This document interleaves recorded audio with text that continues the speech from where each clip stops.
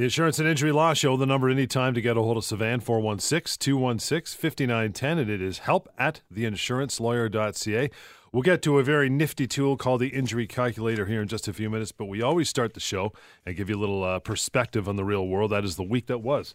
That's right, John. Let's start off with a few interesting cases, and these are real-life cases. They're people who have contacted us, either through the websites we have, mydisabilityquestions.com, myaccidentquestions.com, or just sending us direct emails or leaving us messages, and then we connect with them. So let me tell you about this one individual that really hits home on pretty much everything we do at the firm. I'm talking about employment, human rights, long-term disability, car accident, the whole gamut of things. I'm going to change the name of this individual because we're probably going to be starting 2 claims for her very soon. Mm-hmm. So I'll say her name is Jennifer. She's from the Curtis area, the Oshawa area. She had a car accident where she was at fault in September of 2015. Gotcha. So last year. So she was at fault, but remember, even if you are at fault for a car accident, you're entitled to accident benefits from your own insurance company. Okay, that's one of the reasons you pay auto insurance for. And so she had those. At the same time, she's been working for a few years for an employer. And, of course, after the accident, she was injured. She suffered back injuries. She suffered a foot injury, which has resolved. But really, she's having these chronic type of issues that we often see with people in more traumatic car accidents where they have chronic back pain, neck pain, things like that. And so here's the deal, John. She has not been able to go back to work. She tried, and she failed. She wasn't able to. She was in extreme pain. But here's the interesting thing. Before the accident, she had actually switched family doctors. And the family doctor that she went to after the car accident is a doctor that apparently works with her employer. You do have these situations happen where companies have doctors that they work with in the industry. So in this situation, this lady, Jennifer, who is employed by this company, goes to this doctor with whom her employer has a relationship with. Oh, boy. So, let's fast track here. She's unable to go back to work. And guess what? She has long-term disability coverage that she had been paying for. Mm-hmm. And so she applied to the insurance company. And guess what? She is denied. And to top everything off, she was fired by her employer because she wasn't able to go back to work. Seriously. So, of course, she contacts Lior because she's asking Lior, do I have entitlements to severance? Well, not only does she have entitlement to severance, there's obviously a human rights issue here. And guess what, John? There's probably going to be something we can do potentially with the car accident with her insurance company for the fact that she was cut off from them. And for the fact that her long-term disability insurance company said, no, we are denying your claim because you don't meet the definition of totally disabled. This lady is unable to go back to work. I mean, I asked her point blank, can you go back to work, to your work or any other work? Can you actually sit there for 7 or 8 hours at a desk and can you actually do work? No, I can't, not at this point. But guess what? The doctor that she's going to, right, the family doctor who has a relationship with her employer, right. What does he say to her when she wants to appeal the decision of the disability insurer? He says, don't bother appealing. Many people have back pain. You should be trying to go back to work. You should be going to work. So, you know what? First of all, it's very unusual for me to hear that a family doctor is not supporting the individual that they're treating, particularly since this lady, and I was on the phone with her for the good part of probably 40 minutes, and I'll tell you, I can sense bull a mile away, having done a lot of defense work in the past. She's not a complainer. She's not one of those people who just, sits home and does nothing. She tried to go back to work. Mitigate, you got it. But here's the interesting thing. Her doctor, her family doctor, is saying to her, no, I'm not going to support you with your disability claim. I don't think you should be fighting your disability insurer. A very unusual position. And then I learn, of course, that, this doctor has a relationship with her employer. Remember how I talked before, John, about what happens if you're in a car accident and the insurance company, your insurance company, says to you, here's a list of our preferred health clinics that you should go to. And I tell you, stay away from those clinics because those clinics, if they're on a preferred list with an insurance company, it means that they are, at least perceived to be in conflict with the insurance company.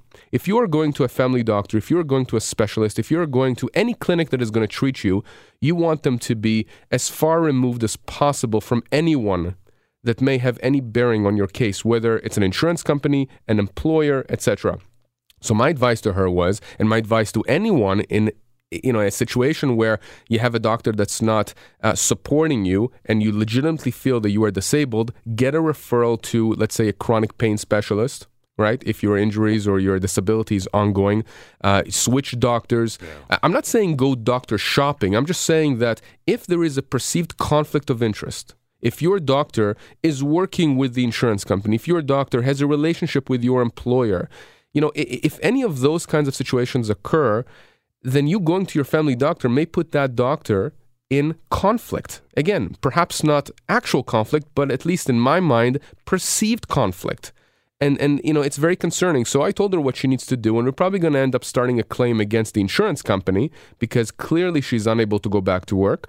And Lior's group is going to help her with the employment situation and the human rights issue. That's a big one. Absolutely. And but all these things are together. And the good thing is that we can deal with all of these issues in-house.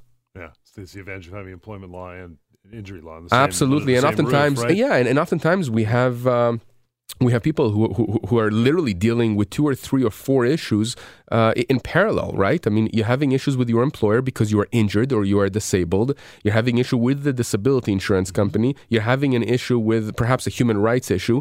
There's a whole gamut of issues that we deal with, and they're all intertwined. Nice. And so it's so crucial when you have, a team that really understands all these issues, because guess what? If you only went to an employment law firm or an injury law firm, the right hand may not know what the left hand is doing, and they may end up working against each other.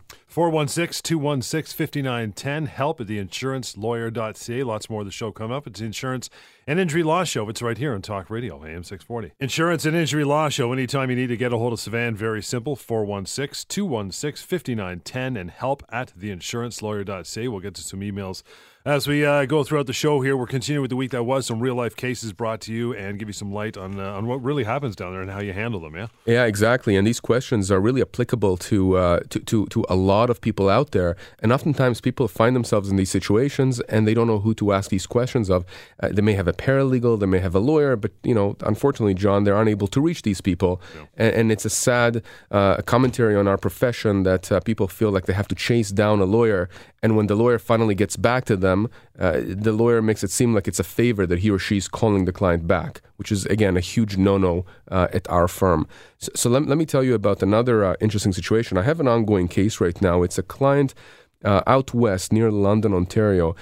He was in a pretty bad car accident, spent several months in the hospital. He's an elderly gentleman.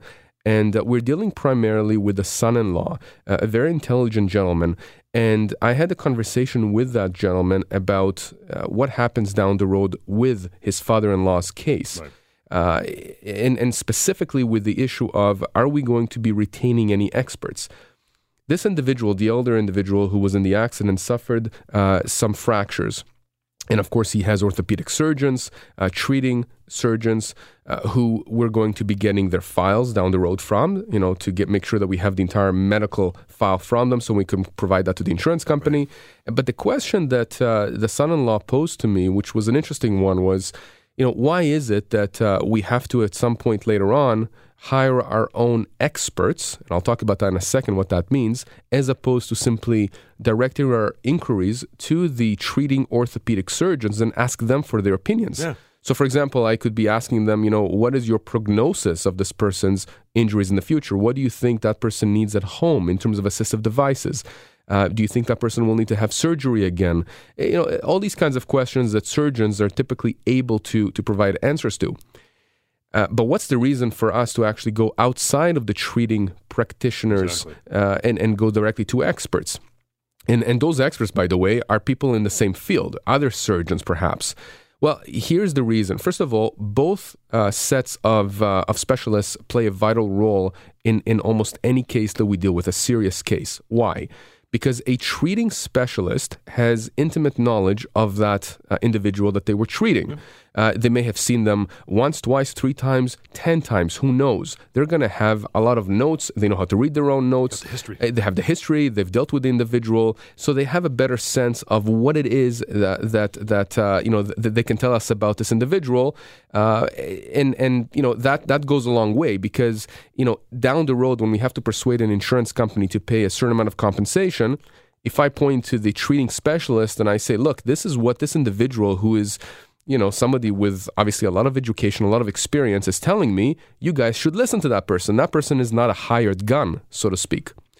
So then the question is, well, why is it that we need also these hired guns? Why do we need to retain experts who did not treat our clients?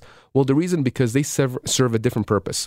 Oftentimes when we retain experts, let's say an orthopedic surgeon that specializes in knees, as an example. There's one individual who I specifically go to often, who's one of the top guys in the country, and all he does are knee replacements, hip replacements. I mean, he's an expert in his field. Why would I have a client seen by him and get a report from him? Well, because he did not treat my client, so he can be technically objective. Yeah. He has no stake, right? If you're the surgeon and you perform surgery on my client, you may, have a more rosy picture of what you think my client's prognosis is going to be because you're the one who did the surgery. Exactly. Yeah. And that's not to say that, their opinions are flawed. It's just to say that perhaps it's nice to have, in addition to the treating surgeon's opinion, also another objective opinion, someone who can simply look at all the records, examine my client, and give me, quote unquote, an objective report of what unbiased, exactly. Yeah. Someone that can tell me, listen, Sivan, this is what I think of your client's prognosis. I agree or disagree with what the treating surgeon is saying. So imagine that when we go then to the insurance company and we present them with both reports, hopefully, they correlate. Hopefully, they say the same thing. Yeah. Exactly. But if they do, it's extremely powerful because here you have the treating surgeon and you have someone who is, unbiased, essentially, somebody who is simply looking at this as an observant, as a third party that has expertise in the field. And both of them are saying the exact same thing. It makes it extremely difficult for the insurance company to hit back. So again, it's about leveraging the resources that we have. And unfortunately, John, when I used to do defense work, well, I guess not unfortunately, when I was a defense lawyer, working for insurance companies, I would come across a lot of files, a lot of claims, a lot of lawyers who would not invest in their client's claims. Of course, the client never knows. The client simply assumes they have a lawyer. The lawyer knows what he or she is doing. Not better. Right. But you know what? It's important to, as we say in the field, build up the claim. We have to get the right experts. We, the lawyers, the law firms, we have to invest. We have to put money in there. What does that mean? It means I have to pay these individuals to take their time to write these reports. It's very expensive. But what it does is it creates exposure on the insurance company. It means that the insurance company has to assess whether or not it's worthwhile for it to fight or settle now. And oftentimes, it's like a battleground. If you're coming in there with superior weaponry, sure. If you're coming in there with a huge army, the other side is going to think twice if it makes any sense, to take you on in a battle. You start quoting Sun Tzu here. I'm going to quote Sun Tzu. I should write Sun Tzu. I think you should, right? From the lawyer's perspective. Exactly. We'll take a quick break. You want to join us anytime, you can email Sivan. That's help@theinsurancelawyer.ca. 416-216-5910. Direct number to get a hold of them anytime. The Insurance and Injury Law Show on Talk Radio, AM 640. The number is 416-216-5910 to get a hold of Sivan anytime. The email is help@theinsurancelawyer.ca. We'll get to an email here very shortly and get you into something called the Injury Calculator.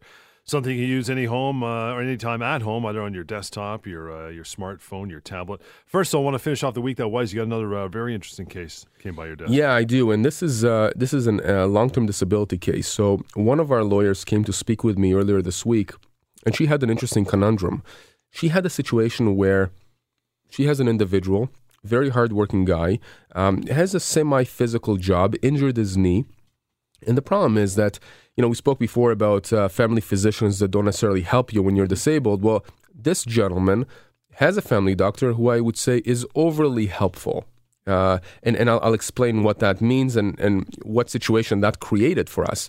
We have this individual who went to his family doctor because of his deteriorating knee condition and said, look, I'm having difficulty working. And so the family doctor said, okay, well, you have to be off work. And he gave him a letter that says that he has to be off work. And of course, he's off work, but, he needs to bring income home. He needs to be able to support his family. So then he goes to the family doctor and asks for a letter that says, listen, perhaps I can do some work, but with modifications. And the family doctor says, yeah, sure, absolutely. I mean, I believe you. I've known you for a long time. I'll give you that letter.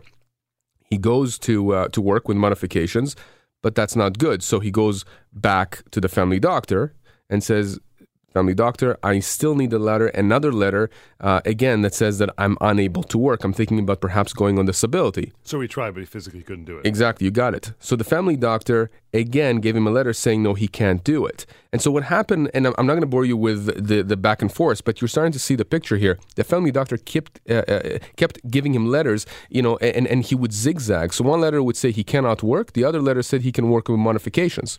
Of course, when he finally applied for disability, the insurance company says, hold on for a second. We're looking at the family doctor's records, and the overall picture we're getting here is that you have an issue with your knee, but with modifications, you should be able to work. Mm-hmm. And of course, the latest letter says, no, he cannot work. But the problem here is that the family doctor's letters now all cancels himself out. I mean, you can't really trust what the family doctor is now saying. And yeah, you can argue that perhaps the family doctor is, changing his opinion. He's entitled to change his opinion. Time passes, people get better, people get worse. But again, it undermines the credibility of this doctor and leaves the insurance company in a conundrum, right? I mean, they're in a situation now where they're looking at these letters and they're saying, you know what? Overall, in our view, you should be able to do some kind of work. So my associate comes to me and says, well, how do we deal with this issue? Because I believe this guy. I spoke with him on the phone. I've reviewed the documents. I'm looking at the letters. I have no doubt that this is a hardworking guy. Mm-hmm. I mean, again, think about this. If this was the type of guy, the type of gentleman that, simply decided to stay at home and collect a check at the end of the day, after starting a claim, you wouldn't have all this zigzagging. Clearly, this is a guy who's trying to go back to work, trying to mitigate, but is unable to. But every time he goes to his family doctor, he creates more problems for his disability claim down the road because the family doctor is going back and forth on his opinions. So what I told him is this. There's a very simple way to deal with this. Get a referral to an orthopedic specialist. Remember I said in the last segment that there's somebody that I know that deals with these kinds of issues? It doesn't have to be to him. Any orthopedic specialist, an orthopedic surgeon, someone who can assess his knee injury, his knee disability, to give us an objective opinion as to whether or not he can in fact go back to work. If you end up getting a letter or a report from this orthopedic surgeon, someone who specializes in lower extremities, particularly in knees, and that person says, based on my clinical knowledge and experience and my assessment of this gentleman, he's unable to go back to work at this point. That should be it. That should be it for me. I would then present that to the insurance company and ask them, to approve him. And if they said no, I would say, okay, well, this is the basis for now starting a claim against you. And guess what, insurance company? You're going to have to find your own orthopedic surgeon who's going to contradict what this orthopedic surgeon says. So my point is, you may have a situation where, if anybody's out there that's in the same situation where, you're trying to do what's right, you're trying to go back to work, but, every time you're trying, you're getting yourself into a bigger mess because you're making your own health condition worse. Your injury is deteriorating. Your family doctor, who's been very helpful, is zigzagging on these letters. And of course, the insurance company then says you don't qualify. There are ways around it. We're not lying. We're not trying to pull anything over the insurance company's eyes. We're just trying to get the right information, the right opinion from a specialist to present that to the insurance company and have the insurance company then acknowledge that there is now someone with a specialty in knees that is giving this opinion. If someone manages to mitigate and go back to work, say on light duties or modified duties, are they still getting some payment from the insurance company, or it's either all or nothing? You're back at work, you get nothing from us. Is that why insurance companies do it, or do they get a reduced amount because they're doing some sort of work?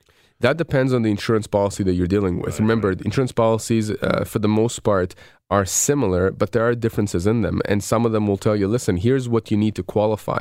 You need to be able to do substantial duties of your employment. Some of them will say, if you've reached a certain threshold in terms of how much you're earning on a monthly basis, then you don't qualify. Right. So it really depends on the policy, which is why it's so important that when someone calls us, we analyze the policy and we analyze the wording of it, and it doesn't take us a long time, and it's free. That's the interesting thing here, is that it doesn't cost you anything to call us or to email us. We'll take a look at the stuff and we'll give you our opinion for free, so at least you know your options. 416-216-5910 and help@theinsurancelawyer.ca through email. We'll get to the injury calculator and get to a couple of your emails when we return with more of the Insurance and Injury Law Show. Talk Radio, AM 640. 416-216-5910. That's Lior's number anytime, and the email is help@theinsurancelawyer.ca. Tell me about the injury calculator. Injurycalculator.ca. We've been talking about this, Noah, for at least a year, I think. It's an online tool. It's a free tool. It allows people to simply go on it, and within 20 to 30 seconds, they input some information. What kind of injury you suffered, whose fault was it. You don't have to put any names, any phone numbers, no identifying information. It's just a tool that allows you to calculate how much you are entitled to or could be entitled to in terms of compensation for your pain and suffering. So if if somebody, if you were in a car accident, John, if you tripped and fell, if you were on a motorcycle and you collided with someone, God forbid, and any situation where you got injured and you're thinking about making a claim against the at-fault party and you want to know, well, is it really worth it for me? My broken foot, my torn shoulder, a concussion, soft tissue injuries, chronic pain to your neck, to your back, typical injuries that we see day in and day out at the firm. If you want to know how much it is that I could potentially be looking at for pain and suffering, just for pain and suffering, that's a very, very good point, because you may be entitled to $50,000 for a busted knee, but maybe you're unable to go back to work, or perhaps your hours are reduced, or you're on modified duties for the next God knows how long, or maybe you can't do any overtime hours, and those hours, used to be worth $10,000 a year. And you're 25 years old. Exactly. I mean, you can have a significant claim. But, those kinds of calculations we have to do on a case-by-case basis because it's so specific to the situation. But at the very least, people want to know, is it worthwhile for me to go to a lawyer, to engage the lawyer, their law firm? Does it make sense? And that tool allows you to see what other cases across the country have said about similar injuries. And that's the database you've pulled from, right? All the homework's been done on the back. You got it. Yeah, right? We had a legal team that went through the legal databases, and of course they're online, but you have to have access to them. What we did is we pulled the information out. We created an algorithm where you input your age, where you were injured, the jurisdiction. Of course, you have different provinces, with different amounts, which is why for the same injury, let's say a busted knee, like we said before, you may get a certain range. Perhaps you have a certain injury where the calculator says you're entitled to, let's say, $70,000 to $90,000. Well, that's because different jurisdictions across the country, judges have awarded different amounts depending on specific facts of the case. You mean that could be a different price injury? I say price, use the term loosely. A price injury in Toronto than would be in Medicine Hat. Yeah, I mean, wow. It really depends. It really, really depends. But generally speaking, when we file a claim and we deal with insurance companies, the insurance companies are also aware of what courts have awarded in the past. And which is why when you actually have a claim, oftentimes the pain and suffering component of the claim is the easiest part to resolve. Because if I have someone, for example, that has an ankle fracture and that fracture, healed within a certain period of time, that injury may, be worth $20,000, $30,000. Just, I'm speaking loosely. It depends on the facts of the case. But it's not that difficult to come to an agreement with the insurance company on those amounts. What's usually more difficult to negotiate are income losses, out-of-pocket expenses, future treatments the person needs. Yeah. And again, very important to be able to speak with a lawyer to get specific advice about your specific case. But if you just want to know how much your friend, your family member may be entitled to if they start a claim for compensation just for pain and suffering, go to that online tool, injurycalculator.ca. When you go on it, it's not asking you for a name or anything. No, but when you get your result, if you actually do want to contact me, you can just click the button and then it asks you, what's your number, what's your email? But that's only if you press the button. Otherwise, I would not know that you were even on the website. Sandra from Ottawa writes in, says, my brother told me to email you because he listens to you all the time. Good man. I've been suffering from bipolar disorder since I was in my early 20s. I'm 37 now. I applied for long-term disability and got rejected. I appealed, but I haven't heard back for months. Should I just keep waiting or call them? Should I have a lawyer deal with them now? What do you suggest? Well, Sandra, first of all, thank you for your brother for emailing me. So this is interesting because we've spoken quite a lot about the appeals process. And again, I want to make it clear. My personal opinion is that these appeals for long-term disability are completely useless. That's not to say that you can never get a decision reversed. But what I find oftentimes is that it's a detour. It's a detour to the final destination. And oftentimes what happens with detours, it's a long way to get to a point where, along the way you may get frustrated and you may get to a point where you simply give up. And what happens is that there is a first level of appeal, there's a second level of appeal. Aren't you appealing to the same people who cut you off? You're appealing to this. Yeah, I mean, listen, you're appealing to the insurance company. Exactly. You're appealing to the same people who cut you off. Maybe it's not Jane. Maybe it's Joe who's just in a cubicle, next to Jane. But at the end of the day, it's the same people. It's the same team. Same mandate. Same mandate, exactly. And months may pass, and you get frustrated, and of course, you get emotionally drained. Do they count on that? Well. Listen, off the record, I think they do. I think that the system is rigged. I personally believe that there's no proper oversight over these kinds of claims.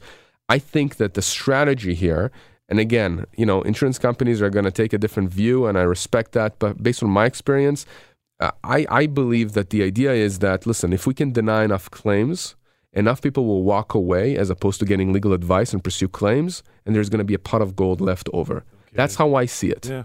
You were on the inside. Listen, yeah, I mean, I certainly defended insurance companies in the past, and I've saved insurance companies a lot of money, either by dealing directly with individuals without lawyers, and again, my obligation was to the insurance company. It was to save them money. It's to make sure that my client would not have to pay money. Or I've dealt with lawyers who really just didn't care. They didn't care. They didn't do their job. Their clients never knew the difference. I've had cases where I settled for $10,000, $20,000, $30,000 when the claims were worth six figures. And frankly, it's just a crime. But back then in my former life, I was defending and representing insurance companies. It's that simple. So, Sandra, to go back to your case. So, you've had bipolar, which is a very serious condition for a long, long time. I don't understand why you got rejected. I mean, presumably you have specialists, a psychologist or a psychiatrist that's you're dealing with.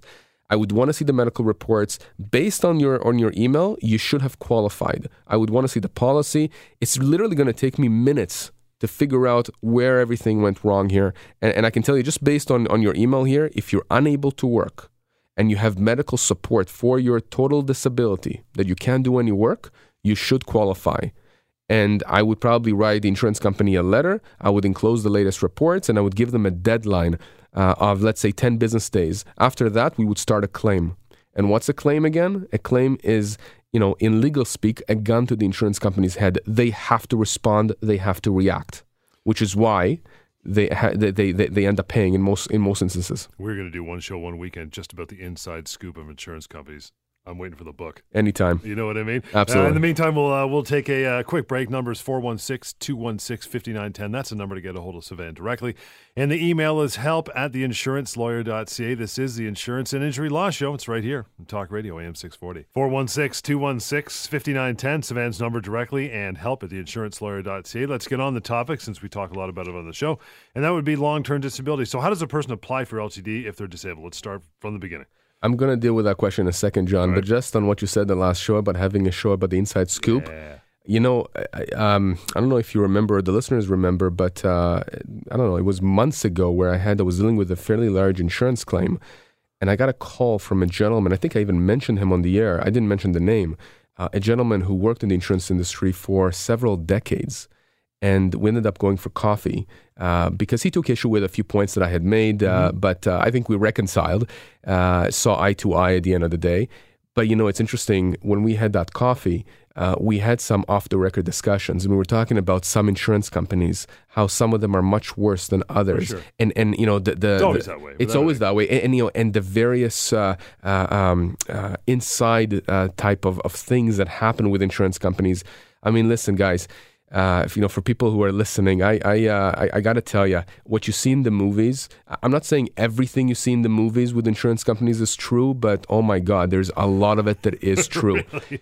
There is one of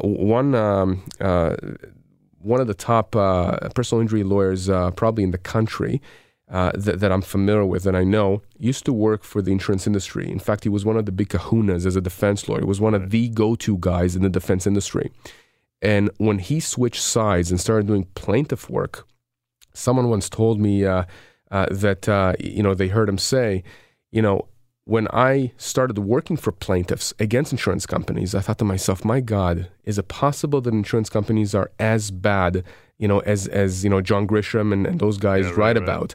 And as he was doing more and more plaintiff work, he said to himself, yeah, they're as bad.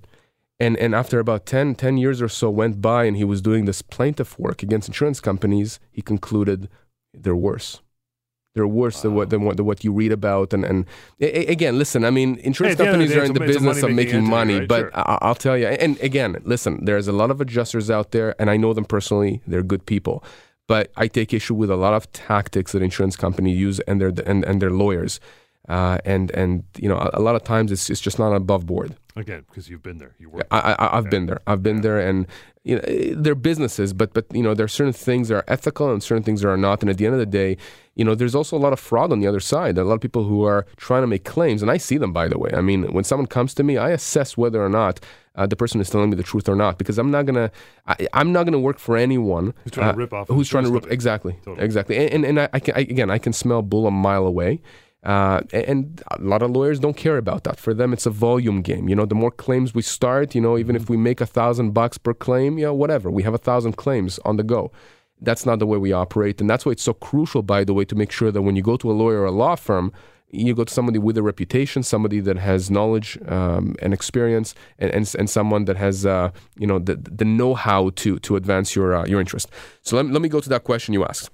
How does a person apply for long-term disability if they are, in fact, disabled? Yeah.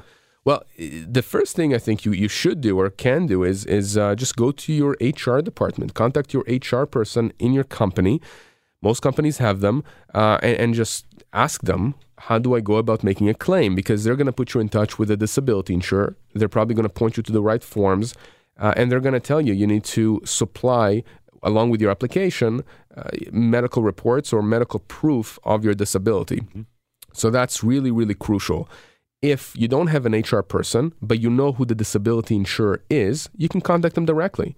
Just Google their number, unless you probably have the booklet, and there's going to be instructions on how to do it. Yeah, it's not that difficult. The key thing about these things is, about making an application, is that you put your best foot forward. You make sure that you go to your doctor, whether it's the family doctor or a specialist or both. Make sure you get updated reports. You know, I'm talking about like as of last week, as of 2 weeks ago, not as of a year ago. Mm-hmm. And make sure that the reports and the letters from the doctors deal directly with your disability. You don't want a one-liner that says this person is disabled, they can't work. That's not enough. The doctors have to be able to say, here's why. You know, here's the history. So generally, I mean, the more robust these letters are, the more credibility they're going to have with the insurance company. If you rely on a lot of people out there who work for companies and they don't have, as part of their benefit package, they don't have LTD, do you recommend, or can people go outside to get third-party They can. disability coverage? Yeah, they can, absolutely. And again, you can Google, long-term disability. I highly recommend that. Generally speaking, if you are working and something happens and you can't work, I'm not talking about cases like a car accident where you have accident benefits, but you can go on EI sick benefits. But again, those are going to be very temporary. Yeah. It's X amount of weeks, and then that's it. Some companies have shortened disability, either through a third party or they themselves pay shortened disability. But you should definitely be inquiring with the company you're working with if they have LTD, because it's definitely a nice safety net to have. You never know what's going to happen. We got about a minute left too in this one. What's a qualifying period? So it's qualifying period. It's a time between the onset of the disability and when the LTD benefits become payable. And really it starts when the plan member stops working because of a disability. Depending on the group benefits contract, the qualifying period lasts for a specific number of calendar or working days, or it may be counted in weeks. So, for example, 120 days or 17 weeks. And usually that's a time frame where you would normally be entitled to short-term disability or perhaps EI sick benefits. Right. But the point is that when you become disabled, if today you became disabled, John, you can't just apply and get disability LTD as of tomorrow. There is that qualifying period, and different policy have different restrictions and different wording depending on that. But that's what it is. It means that there is a period of time between when you became disabled and when you actually start receiving your disability. We'll get to a couple more emails as we progress here through the show, talk a little more about LTD as well. This is the Insurance and Injury Law Show, Talk Radio, AM 640. The number to get a hold of Savannah, even when the show is not on, 416-216-5910, and it is help@theinsurancelawyer.ca. Talking about long-term disability, some points, some questions thrown at you here. I'll give you this one. Does a disabled person pay tax on their LTD payments? Everybody always must ask you that. Oh, 100% they ask that, especially when, we settle with the insurance company, and that's the first question that comes to mind is, well, what happens? I mean, do I pay tax? Because technically, what's LTD? It's income. It's income, right. So, let me just put it out there. I'm not an accountant, so if you have that question because of your own personal situation or a family or a friend, make sure you talk to an accountant that deals with these kinds of things. Most accountants will be able to give you that information. Generally speaking, if the employer contributed or paid for the LTD program Through work, okay, then you're going to be taxed. Okay, Shocker. but you're right. But there is an exception in the law that if you are the one who actually paid for it privately, even if it was through the employer, by the way, but you are the one who actually paid 100% of the premiums, I see, yeah. it's not going to be taxed. Generally, it's not going to be taxed. But if you contribute to your... If you contribute, the law is a bit mixed, but generally speaking, I can tell you that if the employer paid any portion of it, then generally it's going to be taxed. Damn, Get that? No tax. That's a huge thing. So, for example, the lady we spoke about, earlier today when we started the show, the one I told you that has an employment issue and a human rights issue, and her family doctor is not helping her because he's working, has a relationship with the employer. Yeah. So that lady actually said to me, she says one of the reasons she's so upset at the disability insurer for denying her claim is that she actually paid those premiums for LTD in full. The employer never contributed anything. So she shouldn't be paying tax. Exactly. So when we end up starting a claim for her and settling the case, and when she gets that settlement check, it's going to be tax-free. Nice. So, yeah, that's a very good question. Exactly. How long can someone get LTD? I know it's long-term disability, but how long is it generally? So generally it's to age 65. But again, make sure that you read your policy. It's key. Some policies, those are a bit more rare. They'll limit it, let's say, for 5 years or so. Some of them, are golden policies where it goes even beyond age 65. It really depends on the policy, but generally it's age 65. And again, one of those things that you want to check, if you haven't, you may think or know that you have LTD coverage, but you may not know until when that coverage is going to be. And so let's say, you're 47 and you got disabled, maybe your policy only runs for 5 years. Well, you know what? That could be a problem. So you definitely want to check into that. We'll get to an email here before we close for the remainder of the show. Janet writes in from Hamilton, says, I was in a car accident about a year ago and was getting income replacement benefits from my insurance company, but stopped paying after I went on to one of their doctors. I already settled by myself with the insurance company for the other driver that was at fault for $10,000. Oi. Can I do anything about my own insurer cutting me off? I'm 43 years old and used to make about $37,000 a year. Well, your oi says a lot, John. You've done the show enough with me now to know that we have several major issues here. So let's dissect this really quickly. Janet, you were in a car accident. You were receiving income replacement benefits. Your insurance company stopped paying you after you went to one of their doctors. Not unusual. Usually when you get sent to one of the insurance company's doctors, it's because the insurance company is gearing up to try and cut you off. They're going to deny that. They're going to say, no, we just want to see what our doctors say. But why would they want you to see one of their doctors? One of the doctors that they are paying to see you. It's usually because those doctors know what kind of reports are expected of them.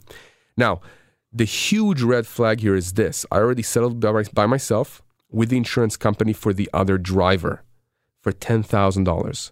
You're often going to have insurance companies for the at-fault parties call you right away. Mm-hmm. They're going to ask you for an authorization to sign a release for medical information, and at some point they're going to come at you with a checkbook, and they're going to say, listen, we'll cut you a check right now, $5,000, $10,000, $15,000. I've even seen as high as $50,000, John. And people who are in dire situations say, yes, let's do it. Now realizing the claims are worth perhaps 10 times as much. But once you sign that release, Janet, once you signed it, you're done. You cannot come back and say, oh, it was duress. No one held a gun to your head. They didn't come to you to your home and say, you better, the Godfather thing, an offer you can't refuse. Yeah. No one put a gun to your head. And see-through socks coming at your door, right? Yeah, it didn't happen that way. Maybe in the U.S., but not here. That's not what probably happened here, Janet. And I'll tell you more on this, John. I wouldn't be surprised if the insurance company here probably told her that she can get independent legal advice because they would have covered their butts. She's saying she's 43 years old and she used to make $37,000 a year and she's still not working from what I understand. Holy macros. Yeah. I mean, it's insane. You cannot reverse the decision here, okay? Can you do anything about your own insurance company? Yes, we can do something about that. As long as you don't sign that release, we can probably help you. But the reality is, Janet, that the fact that you settled by yourself for a minuscule amount with the insurance company for the other driver, you just gave them a gift. Well, not now, but probably back then when you signed the release, that's worth hundreds of thousands of dollars that was owed to you. But you, by having signed that release, you've now foreclosed that possibility. So again, if you're out there, don't negotiate with insurance companies by yourself. If you do so, and you're not in the industry, you do it at your own peril. That's a fact. Until next time, always contact a lawyer. It's a scary thing. It's the same as Lior with people signing severance packages without talking to an We see it every day, they John. Just get hammered. Every day, especially because of the show. People contact us and they ask us, can we reverse this? No. Can we? I had a client one time who I think maybe left me about 20 different messages trying to convince me that I should try and reverse the release that he signed. And I kept saying in 20 different ways, cut, son. You can't. It's done. It's done. You signed it. Until next time, the number 416-216-5910. That'll put you in touch with Sivan directly. You want to drop an email. That's easy as well. help@theinsurancelawyer.ca. And make sure when you got some time, go online, check out www.injurycalculator.ca as well. This has been the Insurance and Injury Law Show, Talk Radio, AM 640.